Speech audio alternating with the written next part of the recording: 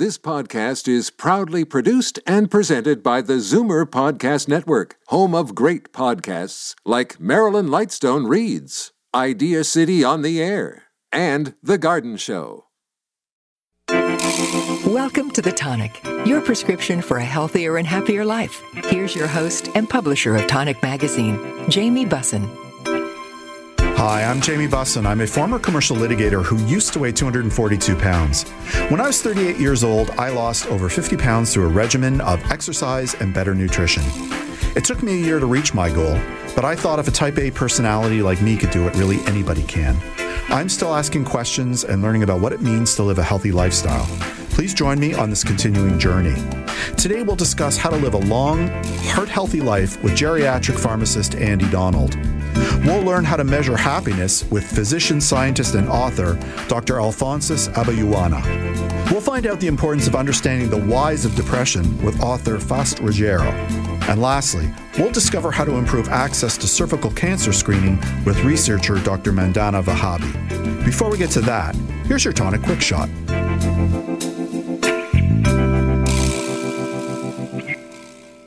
You feel a pain, so you pop a couple ibuprofen or acetaminophen. If the pain is severe or chronic, you might be prescribed something stronger, like an opioid painkiller that can be addictive under some circumstances. But what if you could ease pain by non-invasively manipulating a spot inside your brain where pain is registered? A new study found that sound waves from low-intensity focused ultrasound aimed at a place deep in the brain called the insula can reduce both the perception of pain and other effects of pain, such as heart rate changes. At high intensity, ultrasound can ablate tissue. At low intensity, it can cause gentler, transient biological effects, such as altering nerve cell electrical activity. Neuroscientists have long studied how non-surgical techniques, such as transcranial magnetic stimulation, might be used to treat depression and other issues. A new study, however, is the first to target the insula and show that focused ultrasound can reach deep into the brain and ease pain. Question: what's the best way to make sure you're getting the most up-to-date and accurate health and wellness information? Answer: the Tonic newsletter, of course. Visit www.thetonic.ca and sign up today. I'll be joined by Andy Donald in a moment, but first, a little bit of business. Tired of lineups at your pharmacist? Why not try PharmaZ at the Zoomer store? Powered by the Health Depot, an Ontario-accredited pharmacy, PharmaZ offers a concierge approach to filling, refilling, and managing your prescriptions with free delivery anywhere in Ontario. To get started, visit zoomerstore.com and click on PharmaZ. And then click on the Circle of Care Pharmacy program for your free initial consultation with a clinical pharmacist. Don't wait, go today.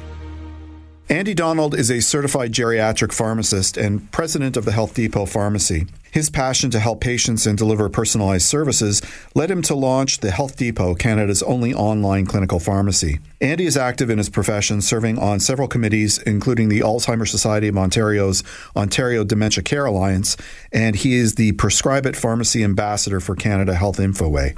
The Health Depot Pharmacy is an online clinical pharmacy providing free, no-obligation consultations. They meet with you to discuss your medications and answer your questions and deliver your prescriptions free anywhere in Ontario.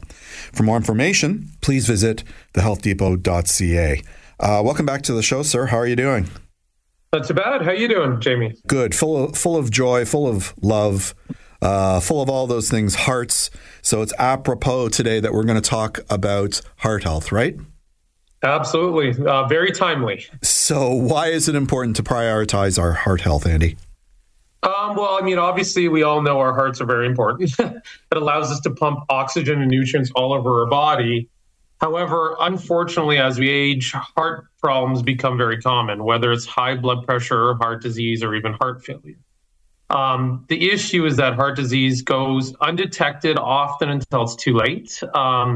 And usually, though, a lot of people don't realize that blood pressure is a big indicator to potential future heart problems. Yet, blood pressure is often called by your doctor. If you go to the doctor, they often call it as the silent killer, as many don't know they have it or often ignore it because it the symptoms that you have when you have high blood pressure don't really disrupt your day-to-day life like a lot of other conditions can. And globally, this is a huge problem. I mean, I think it's somewhere around like 19 to 20% of all deaths are attributed to heart disease. And in Canada, I think it's over 40% of adults over the age of 25 have high blood pressure, and 70% of adults over the age of 80 have hypertension as well, high blood pressure that leads towards heart disease. So it's very extremely important we prioritize our heart. What constitutes high blood pressure? What's the reading? Well, I mean, it's supposed to vary as we age, right? So it's generally like your doctor will always tell you 120 over 80, but it depends on a lot of different factors. Like that's an arbitrary target. Your 120, the high number, your systolic, is when your heart is pumping actively blood through your arteries. Yep. Whereas the lower one's when it's at rest. And yeah, that's the ideal of a 20-year-old. But as we age, our blood pressure, our arteries become a little bit harder naturally. We lose a little bit of elasticity. And that target is actually a little bit higher as we age. And it drifts up to like 130 to 140 over 60. And some organizations even believe 150 over 90 is not a bad number either. But it really depends on if you have other factors, such as if you have arrhythmia in your heart or diabetes, some other conditions where you might need to have a lower target blood pressure to strive for. And what are those symptoms that you were referring to earlier that go unnoticed but are symptoms of high blood pressure? Oh, I mean, what I was mentioning that, they don't cause symptoms, high blood pressure. Often it's very tough to detect when your blood's pumping at a lot higher beats, right? It's not something that really often causes you to angst, right? It's you if you're even at a workout, right? Your blood pressure can go over sometimes 200 beats. Right. And then your blood pressure is skyrocketing to a really high number, systolic and diastolic. But it's not something that really disrupts you. Right. That it's going to make it so your day-to-day functioning is impaired, right? So that's why it's called the silent killer, because people can live with high blood pressure and think that they're fine and tickety-boo, but it's actually it leads to more serious problems long term if you don't try to get it under those targets that the doctors and Health Canada and Heart and Stroke Foundation set for you. How does diet play into high blood pressure and heart health? Well, diet is generally very important, right? There's diet, lifestyle, and obviously if all those fail, medication. It's always important to start with the non-medications first, as I always like to say, because there's side effects of those as well. But diet, high sodium, for instance, is the one that gets a lot of attention. And it actually accounts for about a third of all hypertension cases, right?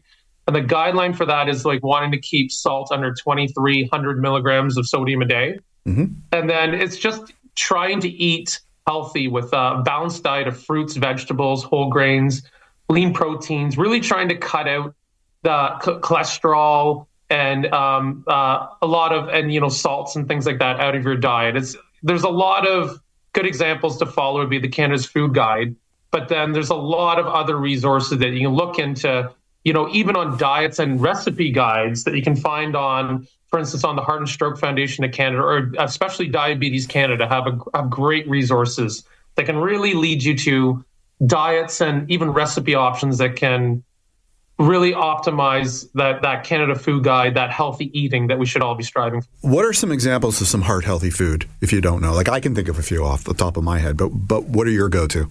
Oh, so absolutely. There's things like grains, oats, quinoa, brown rice, fish, poultry tends to be a lot healthier as well. Things that have lean, not as many saturated fats. Legumes, right? Nuts, seeds, avocados, olive oils. There's lots of different foods. Like fruits and vegetables are staples for sure. Yeah. But it's trying to have a balance, not too much carbohydrates, very low in saturated and trans fats. Those are definitely the ones, and low in salt is very good ones, food to focus on. Okay. So I'm kind of an exercise fiend, but let's explain why exercise ties in so much to heart health. Absolutely. So regular aerobic exercise has actually been found to reduce blood pressure right after for the next even 24 hours, blood pressure 5 to 7 points, which is pretty significant. And that that translates to a 20 to 30% reduction in overall heart disease over time. Generally, the recommendations are 150 minutes of moderate activity a week. Right. But people think that means you have to get up and run. But moderate activity is very broad. It means you could even walk, right? For that, it can just be walking, swimming, sports such as tennis or pickleball, which is a very big craze, right? Climbing stairs, dancing, gardening is even considered moderate activity. So 150 minutes isn't that much. That's less than 3 hours a week.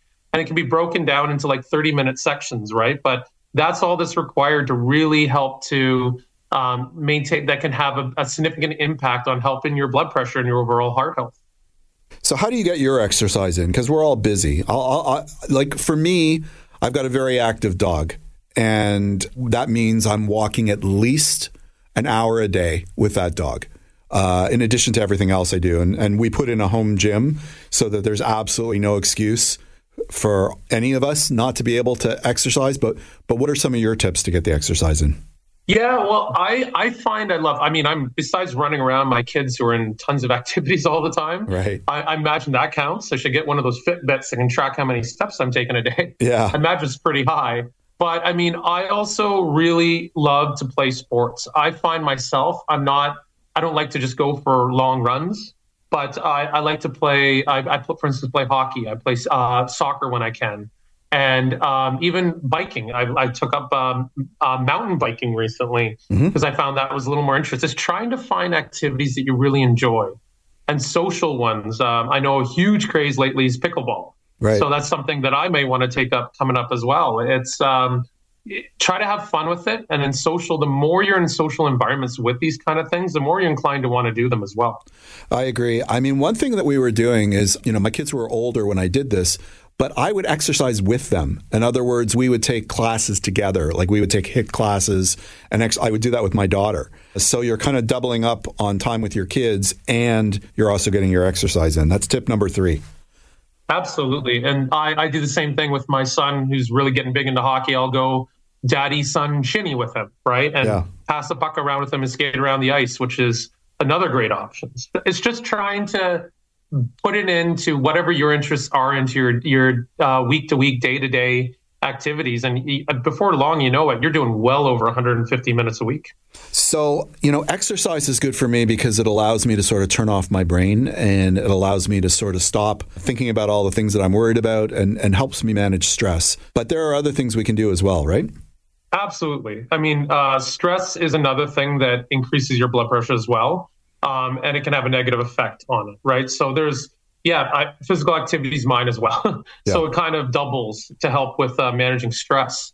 It releases so many different endorphins and these signal molecules and cytokines in our body that really helps to calm us down, believe it or not, and lower our blood pressure.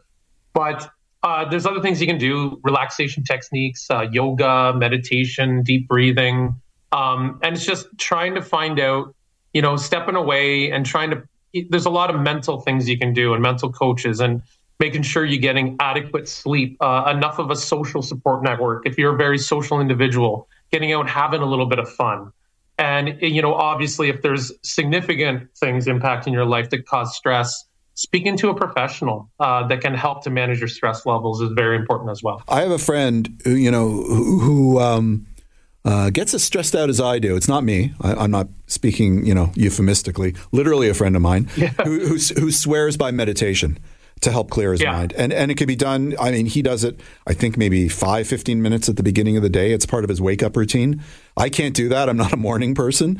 But I think that works for a lot of people too. Absolutely. It's kind of, because obviously meditation comes part and part with reflecting, and you might even be able to solve a lot of your problems that you're stressed about when you meditate. But it's controlling your breathing, bringing your heart rate down, and it's just helping to settle yourself. I also am a very busybody, so I don't do too much of that. But I have some friends who very successfully meditate, and they find that it's a very good thing to help them to center themselves a little bit more and to not worry. It helps to put things in perspective, take a little time to clear your thoughts, and you don't helps to also not put in perspective and not stress the small stuff, right? Mm-hmm. And it helps to really calm that down. That's what they find. Okay, so you are a clinical pharmacist. How can a clinical pharmacist help somebody who's looking to be heart smart? Absolutely, like a lot, actually. So pharmacy, I guess it's like the last stage. As we age, unfortunately, you should be always doing lifestyle in any condition first, right? Mm-hmm. Focus on that. There are medications that can help you as well, because as we naturally age, people with genetics, your blood pressure does sometimes skyrocket and go higher just because your arteries harden over time as well. There are medications that can help manage that, but it's just with clinical pharmacists making sure a center point that can help coach you on all the lifestyle, the diet, and help to refer you and be that center point for you. They've actually shown trials, even in Canada, that there was a 6-month trial done in Alberta who can prescribe medications for you, just like doctors, pharmacists, that they found that pharmacists were able to bring down systolic blood pressure by 18.3 numbers, from, so let's say you're at 170 down to 150 or vice versa, even to lower in 6 months alone, and reducing your relative risk of heart disease 50%. That could be huge cost savings, great resource for everyone to tap into your pharmacist, because not only can they help guide you to helping to make sure we monitor and make sure your blood pressure is in check so you don't have heart problems long time, but they can also help to triage to make sure if you do have to take a medication for blood pressure and heart disease, and there's hundreds of them, right, that it's the right one for you, that it agrees with you. You don't have side effects that you shouldn't be. If you're too low, this is a big problem with older adults, that their blood pressure is too low and they're actually falling over, because some of those medications can have some rather nasty side effects and make you dizzy. It's making sure you're at the right medication and the right dose for you that agrees with you. And that's the definite advantage of speaking to a clinically focused pharmacist. Makes a lot of sense. Well, I want to thank you very much for coming on the show today. It's been a pleasure, as always. Thanks, Jamie. That was Andy Donald. We have to take a short break, but when we return, we'll learn how to measure happiness on the Tonic. Attention men over 50. Do you search for restrooms everywhere you go? Wake up several times at night just to go pee again? Are symptoms of a benign enlarged prostate taking over? Prostate Perform helps reduce the urgency and frequency of pesky pit stops in as little as 7 to 10 days. Available exclusively through natural health food stores. To ensure these products are right for you, always follow label directions. I'd like to give a shout out to our new sponsor, Omega Alpha. This company is 100% Canadian owned. Their team consists of allopathic and naturopathic doctors, nutritionists, researchers, and other scientific professionals, all led by their CEO, Dr. Gordon Chang. Formulations are created on their 40,000 square foot facility located in Toronto. Omega Alpha uses only the highest quality ingredients to manufacture the most efficacious yet price-friendly nutraceuticals. For more information about Omega Alpha, visit OmegaAlphaInc.com. Welcome back to The Tonic, your prescription for a healthier and happier life. Here's your host and publisher of Tonic Magazine, Jamie Bussin. Dr. Alphonsus Aboyuwana MD PhD CPC is a physician scientist, a happiness coach, and the founder and CEO of Triple H Project LLC, an entity that trains and certifies happiness coaches. He's the author of the Happiness Formula, using science to understand personal satisfaction, human hope, and subjective well-being. And if you're interested in learning more about Alphonsus, you should visit www.triplehproject.com. Welcome to the show, sir. How are you? Thank you very much, sir. So I'm one of those guys who I think most people would say I'm a glass half empty guy. I don't project happiness. I find contentment, but I think most people say I'm a bit of a skeptic, a bit dour, a bit down. Is happiness a subjective concept, or can it be objectively measured? It is both subjective and objective as a concept. Okay. What do you mean by that? You can think of it by yourself, and somebody can think of it also. So it can be subjective and it can be objective as a concept. However, when you are measuring it, it is usually measured subjectively because only the individual who is concerned knows about himself or herself, whether he or she is happy or not. Nobody else can tell that. There is no other way of finding out who is happy and who is unhappy except you ask the person. So it is subjective in terms of measurement. But as a concept, it's both a subjective concept and an objective concept. Do people know if they're actually happy, though? I mean, I may think I'm happy, but am I actually right? Or you're saying it doesn't make a difference? If I think I'm happy, I'm happy. It does make a difference. In fact, this is what this book is all about. We talk about happiness, but we don't have a way of measuring it objectively. Right. So you just ask people, how are you doing? So I'm doing fine. That's one way of finding out whether people are happy. Everything is okay. They say, yes, everything is okay. But is it really? I don't think so. Okay. So that is what this book is about. Until now, we can only measure happiness just like that by asking people, how do you feel? How satisfied are you with your life? In Gallup World Surveys, they usually ask people, imagine the worst life as 0 and imagine the best possible life as 10. Where are you from 0 to 10? And people can say 4, they can say 5. There are many problems with that. Yeah. And that's what this book has solved. You can now measure the happiness of someone by plugging in his or her aspirations, hopes, hungers, and assets.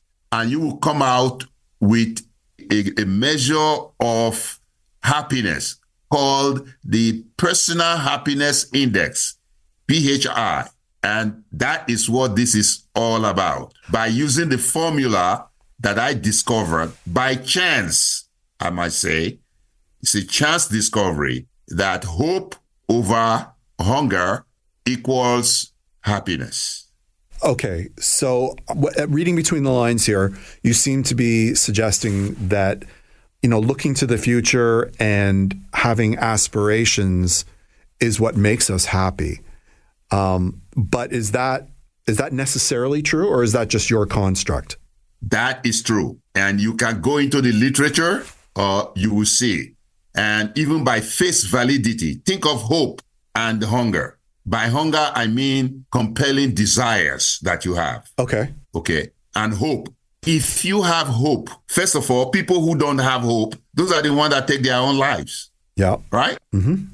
Okay. Those people who are really dissatisfied with life. So when you are more hopeful than you are hungry, you are happy. When you are hungrier than you are hopeful, you are unhappy.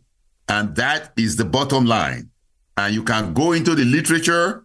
You can do it by yourself, experientially, through anecdotes. You will see this to be true. And we have tested thousands of people in Africa, in Canada, and the United States, in North America, in Central America and the Caribbeans. And in a room of about 100 or 200 people, each person will have a different score. Occasionally, you might have 2 people having the same score, but for the different reasons. Whereas if you just do 0 to 10, you can only have possibility of 10 scores. Right. And that one is fraught with a lot of room for errors. But how do you scale a concept such as hope? Like, so for example, like if you're attaching a numerical value to my ideas of hope, how do I'm trying to wrap my head around that process. I'm struggling a bit. Can you talk me through it? Very good question. It started when I was a 3rd-year medical student. I was taking care of, or helping to take care of, 2 patients who had attempted suicide. When I talked with them, I was just so surprised that people can think that way, that tomorrow is just going to be like today. And today is just like yesterday. There's nothing different. There's nothing going to happen. It's going to be just as uncomfortable. So what's the need of being here? That's the way they thought. I was very, very taken aback. And I suggested to my professors if I could do a research on hope, so that if we can measure hope, when we see people are low in hope, we can attend to them early enough before they start thinking about suicide. And luckily, within a month or two, I got a national medical fellowship to do that research. And that's what started me into this. And we made a tool for measuring hope. And it has been used in Coca-Cola, in General Motors, other 500 companies. Yes. Yeah. And including institutions inside and outside of the United States. So there is a scale for measuring hope. In fact, I have already published that in medical journals, and it has been used by graduate students. And so what it is, Jamie, is that there are 5 human assets that we all have, potentially or in reality. Those assets are intrinsic assets, human family assets, economic assets, educational assets, and spiritual assets. We can measure those. We coin questions to measure those. And that is how you measure hope. Hunger is the same thing. There are 5 inborn human hungers, which means compelling desires. Mm-hmm. These are the hunger for induction, inclusion, and acknowledgement, hunger for intimacy and trusted companion, hunger for food and comfort, hunger for information and answers, hunger for certainty and continuity. How did we know that these are inborn? Because we started studying it when a baby just comes out of the uterus. Is this akin to like the basic needs pyramid when you're talking about this hunger? Is it Maslow came up with the... Maslow is figured into it. Okay. In fact, Maslow, in his hierarchy of needs, talk about food and shelter. Exactly. In fact, that's the first demand of a newborn. Jamie, we are all born unhappy. If you've ever been to a delivery room, I have. There is no baby that is born that comes out and thanking everybody for delivering him or her. Okay, we are crying, we are kicking, we are screaming, and what stops the crying and the screaming? When we are wiped dry, wrapped in a warm clothing, cuddled, and given milk. Yes. The crying stops. Food and comfort. In the nursery, when there are 7 babies in the nursery and baby number 4 is crying, it's one of 2 things. Either the diaper is wet or is hungry. Yeah. Or so that's how we find out the 5 inborn hungers. Right. And of course, for questions, you know how children ask questions. Yes. And you know that. And for inclusion and acknowledgement, if you are a father, uncle, or an older sibling, you know. Am I going to be a big boy like you, Daddy? Look at what I did. I did it all by myself. Oh, Mommy, they won't let me join. They won't play with me. Inclusion and acknowledgement, very important. And these hungers follow us all through life. The intensity might vary, but it's all through life. So if you are more hopeful than you are hungry, you are happy. And your PHI will be 1 or above. Okay, so the ratio of your positive emotions should be higher than your negative emotions.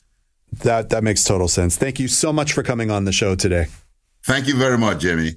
That was Dr. Alphonsus Aboyuwana. We have to take a short break, but when we return, we'll discuss why people suffer from depression on The Tonic.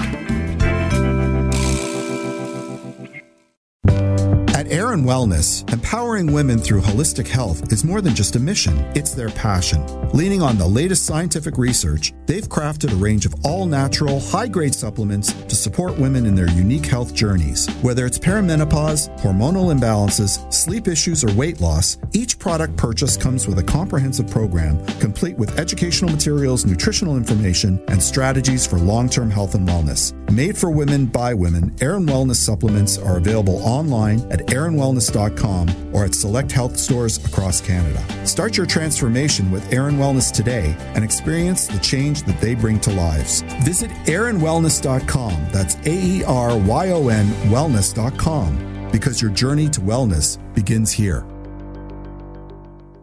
Tired of lineups at your pharmacist? Why not try PharmaZ at the Zoomer store? Powered by the Health Depot, an Ontario-accredited pharmacy, PharmaZ offers a concierge approach to filling, refilling, and managing your prescriptions with free delivery anywhere in Ontario. To get started, visit zoomerstore.com and click on PharmaZ. And then click on the Circle of Care Pharmacy program for your free initial consultation with a clinical pharmacist. Don't wait. Go today. Welcome back to The Tonic, your prescription for a healthier and happier life. Here's your host and publisher of Tonic Magazine, Jamie Bussin. Faust Ruggiero's professional career spans almost 40 years and is diversified and compelling, as it has consistently established new and exciting cutting-edge counseling programs in its pursuit of professional excellence and personal life enhancement. He's a published research author, clinical trainer, and therapist who has worked in settings that have included clinics for deaf children, prisons, nursing homes, substance abuse centers, inpatient facilities, major corporations, both national and international, and as president of the Community Psychological Center in Bangor, Pennsylvania.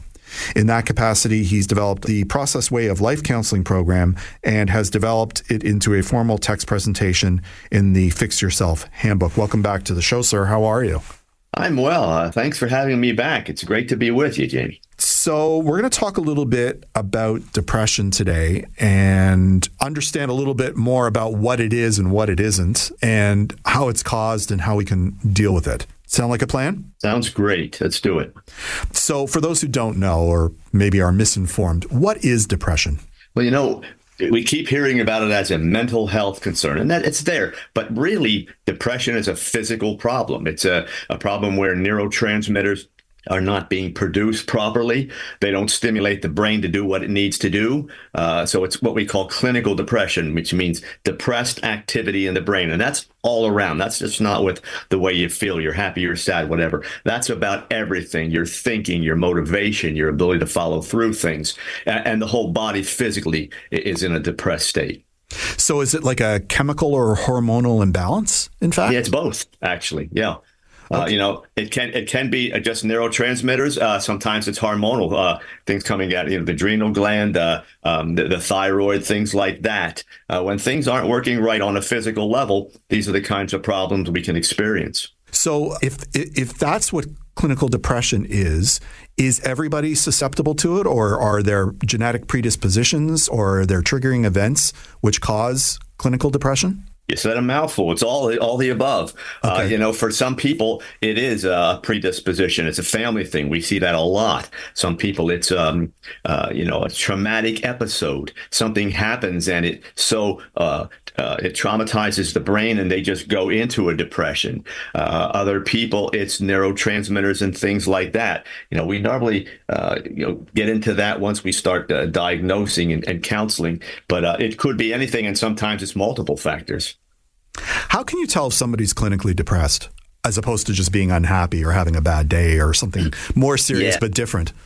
You look at intensity and duration, really. I'm having a bad day. Usually, my girlfriend broke up with me. It's Valentine's Day. Finances aren't where they need to be. The boss and I aren't on the same page. All that kind of stuff. Those are environmental things that can get us angry or sad or whatever.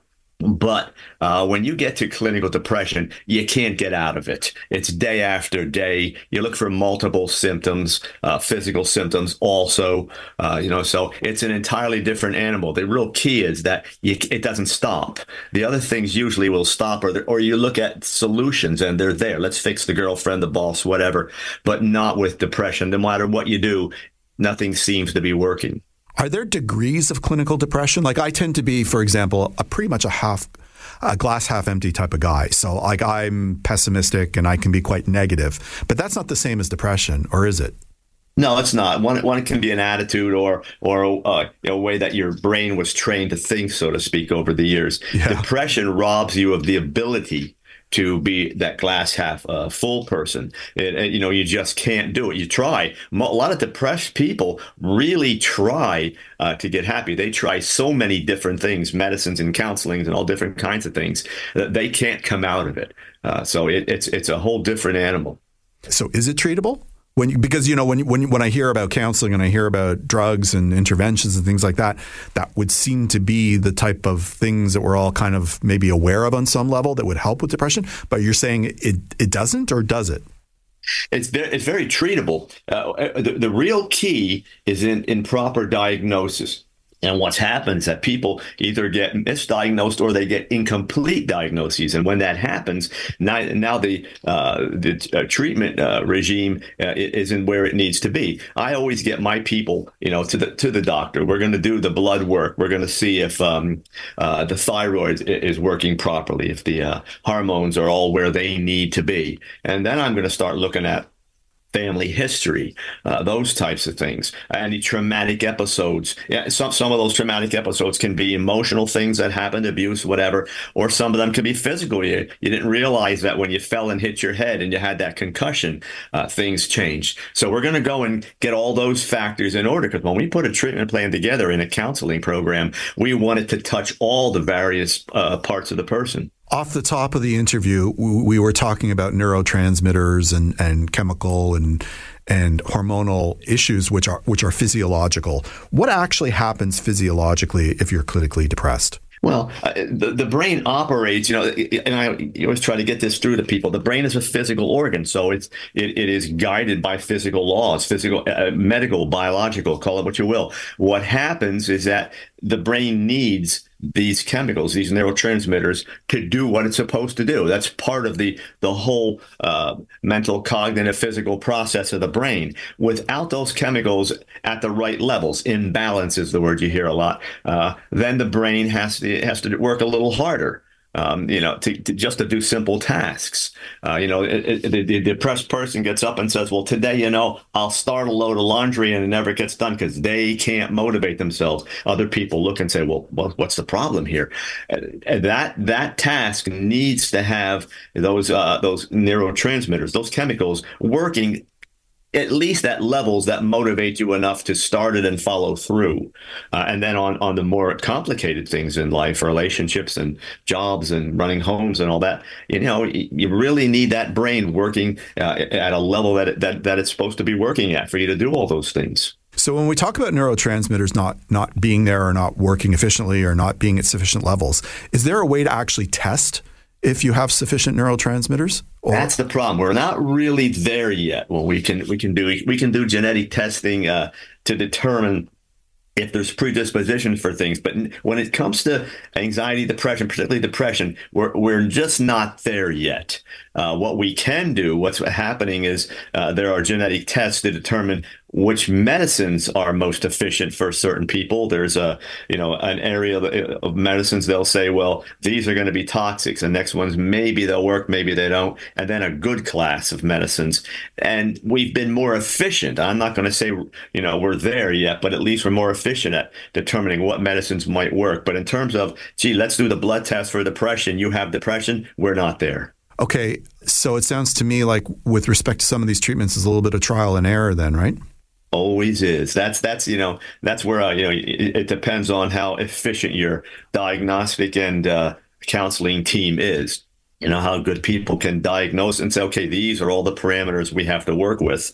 Then you're much better off. When it comes to medicine, that's often hit or miss, and particularly in depression.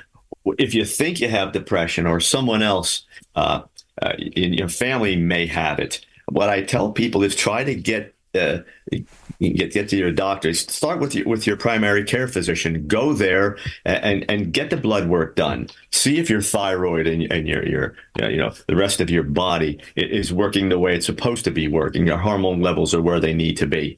You always try to treat something on a physical level first.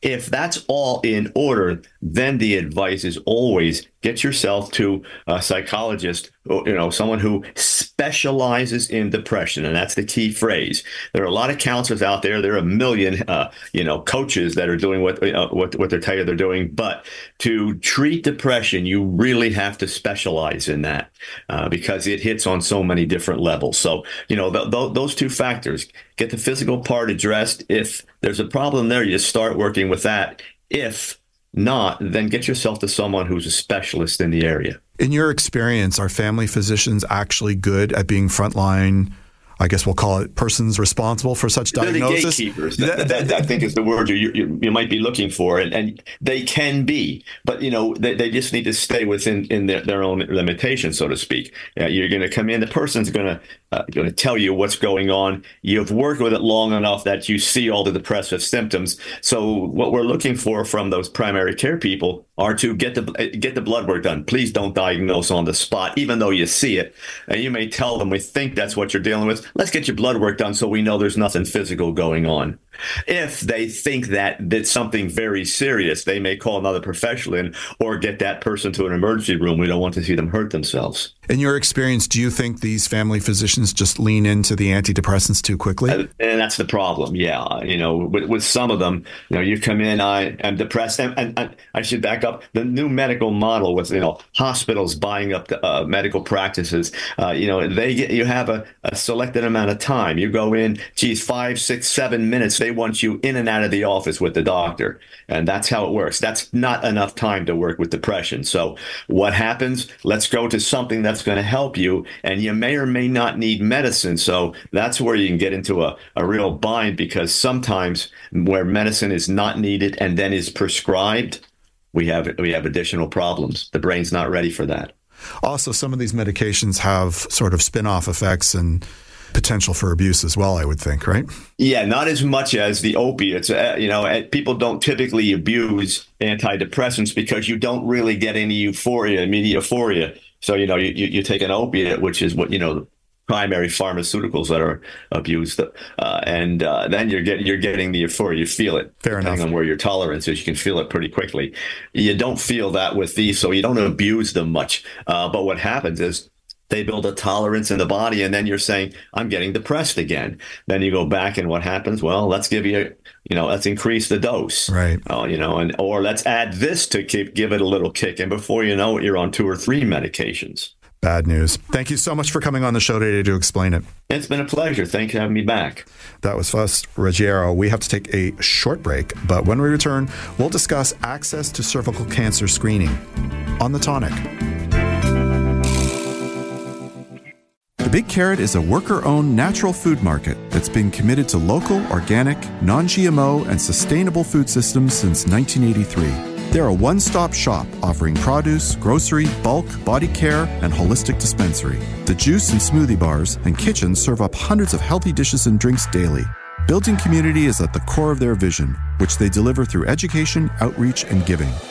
They want everyone to share in the goodness they offer. Visit their website for more information at thebigcarrot.ca. Welcome back to The Tonic, your prescription for a healthier and happier life. Here's your host and publisher of Tonic Magazine, Jamie Bussin. Dr. Mandana Vahabi is a professor at Daphne Cockwell School of Nursing and co-director of the Center for Global Health and Health Equity. Her research and scholarship focuses on health equity and social determinants of health, particularly in the areas of cancer screening, food security, mental and sexual health. In her work with marginalized and vulnerable population, she's also been involved in the design, implementation, and evaluation of culturally appropriate health promotion interventions. Prior to joining Toronto Metropolitan University in 2007, she worked in various roles ranging from project director, policy consultant to senior epidemiologist planner at the governmental organizations such as the Ministry of Long-Term Health Care and Population Health and Policy and Planning and Women's Health Branch, St. Michael's Hospital, and the Toronto District Health Council. Welcome to the show. How are you? Thank you so much, Jamie, for your invitation and your kind introduction. So this week is Sexual and Reproductive Health Awareness Week. Can you tell us a little bit about that? With pleasure. It is an annual campaign that is aimed at promoting and educating people about the importance of sexual and reproductive health. It sheds light on the significance of taking care of one's sexual and reproductive health, which is often neglected or disregarded due to stigma and cultural taboos. It also acknowledges people's ability in having a satisfying and safe sex life and the capability and freedom to reproduce if and when desired. It recognizes and upholds human rights to reproductive and sexual health. That includes the right to life, liberty, and the security of the person, the right to health care and information, and the right to non-discrimination in the allocation of resources to sexual health services and their availability and accessibility. Okay. Now, when you think about sexual health and wellness, there is a cancer which is associated with that, and that is cervical cancer. Can you explain a little bit about what cervical cancer actually is and some of the risk factors involved?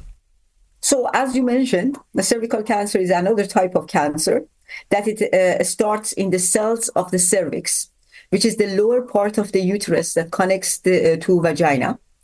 And the primary risk factor for cervical cancer is infection with human papilloma virus, which is called HPV. And most people, and basically most women who develop cervical cancer, have had an HPV infection. But having an HPV infection doesn't mean that one gets cervical cancer. There are many different kinds of HPV virus that can affect the cervix, but only some of them can cause abnormal changes to cells that may turn into cancer. There are about 100 types of HPV, but about 40 of them can infect the genital regions. There are low and high risk types of HPV, and the low risks are generally associated with general herpes and don't cause cervical cancer. But there are 13 to 15 high risk types that are associated with cervical cancer, like HPV 16 and 18, that are the most common types of sources that could cause actually cervical cancer. So sexual activity, because HPV virus is communicated through sexual activity. So being sexually active means having more than one person for sexual intercourse. And it means that any genital skin-to-skin contact or having oral sex would actually lead a person to get the HPV virus. I have to also point out that 80% of anyone who are sexually active is prone to get HPV virus. So it's not really something that we should be ashamed of. The majority of the time, the HPV virus actually clears out by our own immune system. There are on rare occasions where it stays there, and it would take maybe 10 to 15 years before one can actually develop cervical cancer. So it grows slowly when it's not going to be, responded by our immune system to control it. So when it stays there for a long time, it definitely would lead to the cervical cancer. If one were to get the virus, the HPV virus, which could lead to cancer, is it treatable at the viral stage? And is it also treatable at the cancer stage, should it develop? So a very good question, Jamie. So basically, HPV virus, because of our own immune system, majority of time when we get it and it's in the low risk type, it would clear out by itself. So you don't do anything. The body actually, the body's immune system actually respond to it. So it takes about 1 to 2 years. Sometimes it's in your body without really causing any kind of damages to the cervical cancer cells. But once it is damages the cervical cancer cells, that is the time that you start, when you do the screening, you can identify it and you could actually intervene and try to use the treatments that are available. That there are certain cancer treatments, such as surgery, for example, surgery or laser surgery, or other kind of surgeries, or radiation and chemotherapies that could actually, contain the disease from growing more and helps to actually prolong one's life. So screening is actually a very important tool so that you know, yes. I guess, if you have the type of HPV virus which might lead to cancer. Is that right? Exactly. So if we have HPV type 16 or 18, 31 or 45, these are the kinds that actually do lead to cervical cancer. But as I said, the progress is very slow. That's why screening is very important. So the sooner we identify it, the better we can contain it. What are the ways in which you can screen for HPV? What are the types of tests that are available? Okay, this is an excellent question. So for the past 70 years in Canada, we had access to something called Pap test that women used to go to their physician. And what they do, they would have the pelvic examination, and they would take a sample from the cervix, and then they would send it to the lab, and then a technician there would look for changes in the cervical cell. So that was very helpful, and most women were using that, and it was every 3 years. But there were also other group of women. So for example, low income, people with low education, immigrants, sex workers, women with disability who were underutilizing Pap test. At that time, we didn't really know what was causing cervical cancer. There were so many different risk factors, including like a smoking, giving multiple births and different kind of things. But knowing that there was a virus behind it was not known at the time. So then we discovered that there is a virus called HPV. So now that we know this virus exists, many of the provinces now are changing to another method of screening, which is called HPV screening, where here we would take a swab. I mean, even women can do it themselves in the privacy of their own home, and they take a swab, they send it to the lab, and there is a machine that actually tests it for virus. So if you have the virus, then your physician will be informed, and they do the follow-up. So they can do a Pap test afterwards just to make sure whether the cervical cancer, the cervical cells are actually change their appearance and it becomes abnormal. And then after that, they can actually have a colposcopy. That what happens is that the physician would actually look at the cervix and uses the magnifying lens in order to see what is the scope of the progress of the condition there. So it is done every 5 years. So many of the provinces, including, for example, British Columbia now, have started this process of using HPV screening. And they are also offering HPV self-sampling, which removes a lot of barriers that most marginalized disadvantaged women were not able to access Pap test earlier on. And I can actually explain some of those barriers. So, for example, traveling time, finding a GP. And we know that now many of the GPs are retiring. And also with the experience during the COVID, women didn't have access to their physician. With this method, it would allow women and it would empower women by doing it themselves. And it's very easy. It's even easier than taking a sample to decide to determine whether you have COVID-19 or not. So it's much easier. Women can do it in the privacy of their own home, and then they can send it.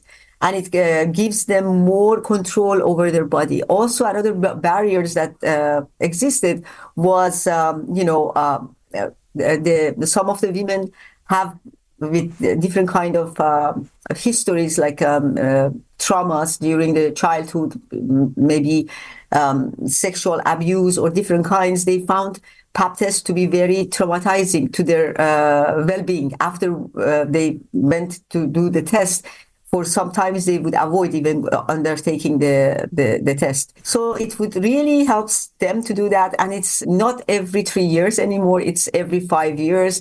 Also, it's not like there is a technician or even like the sample is being taken by physicians. Sometimes it may not be taken properly.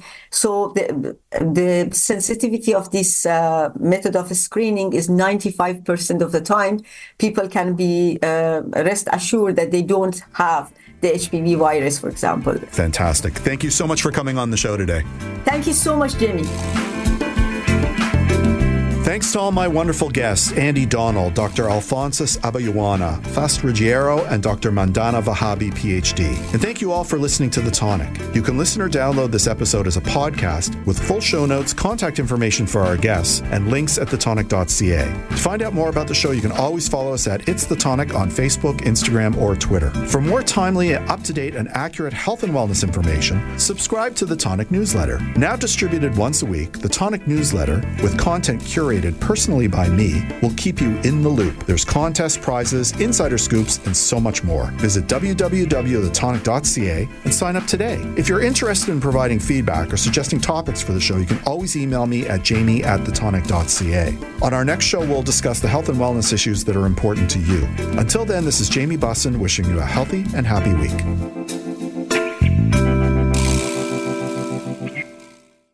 This podcast is proudly produced and presented by the Zoomer Podcast Network, home of great podcasts like Marilyn Lightstone Reads, Idea City on the Air, and The Garden Show.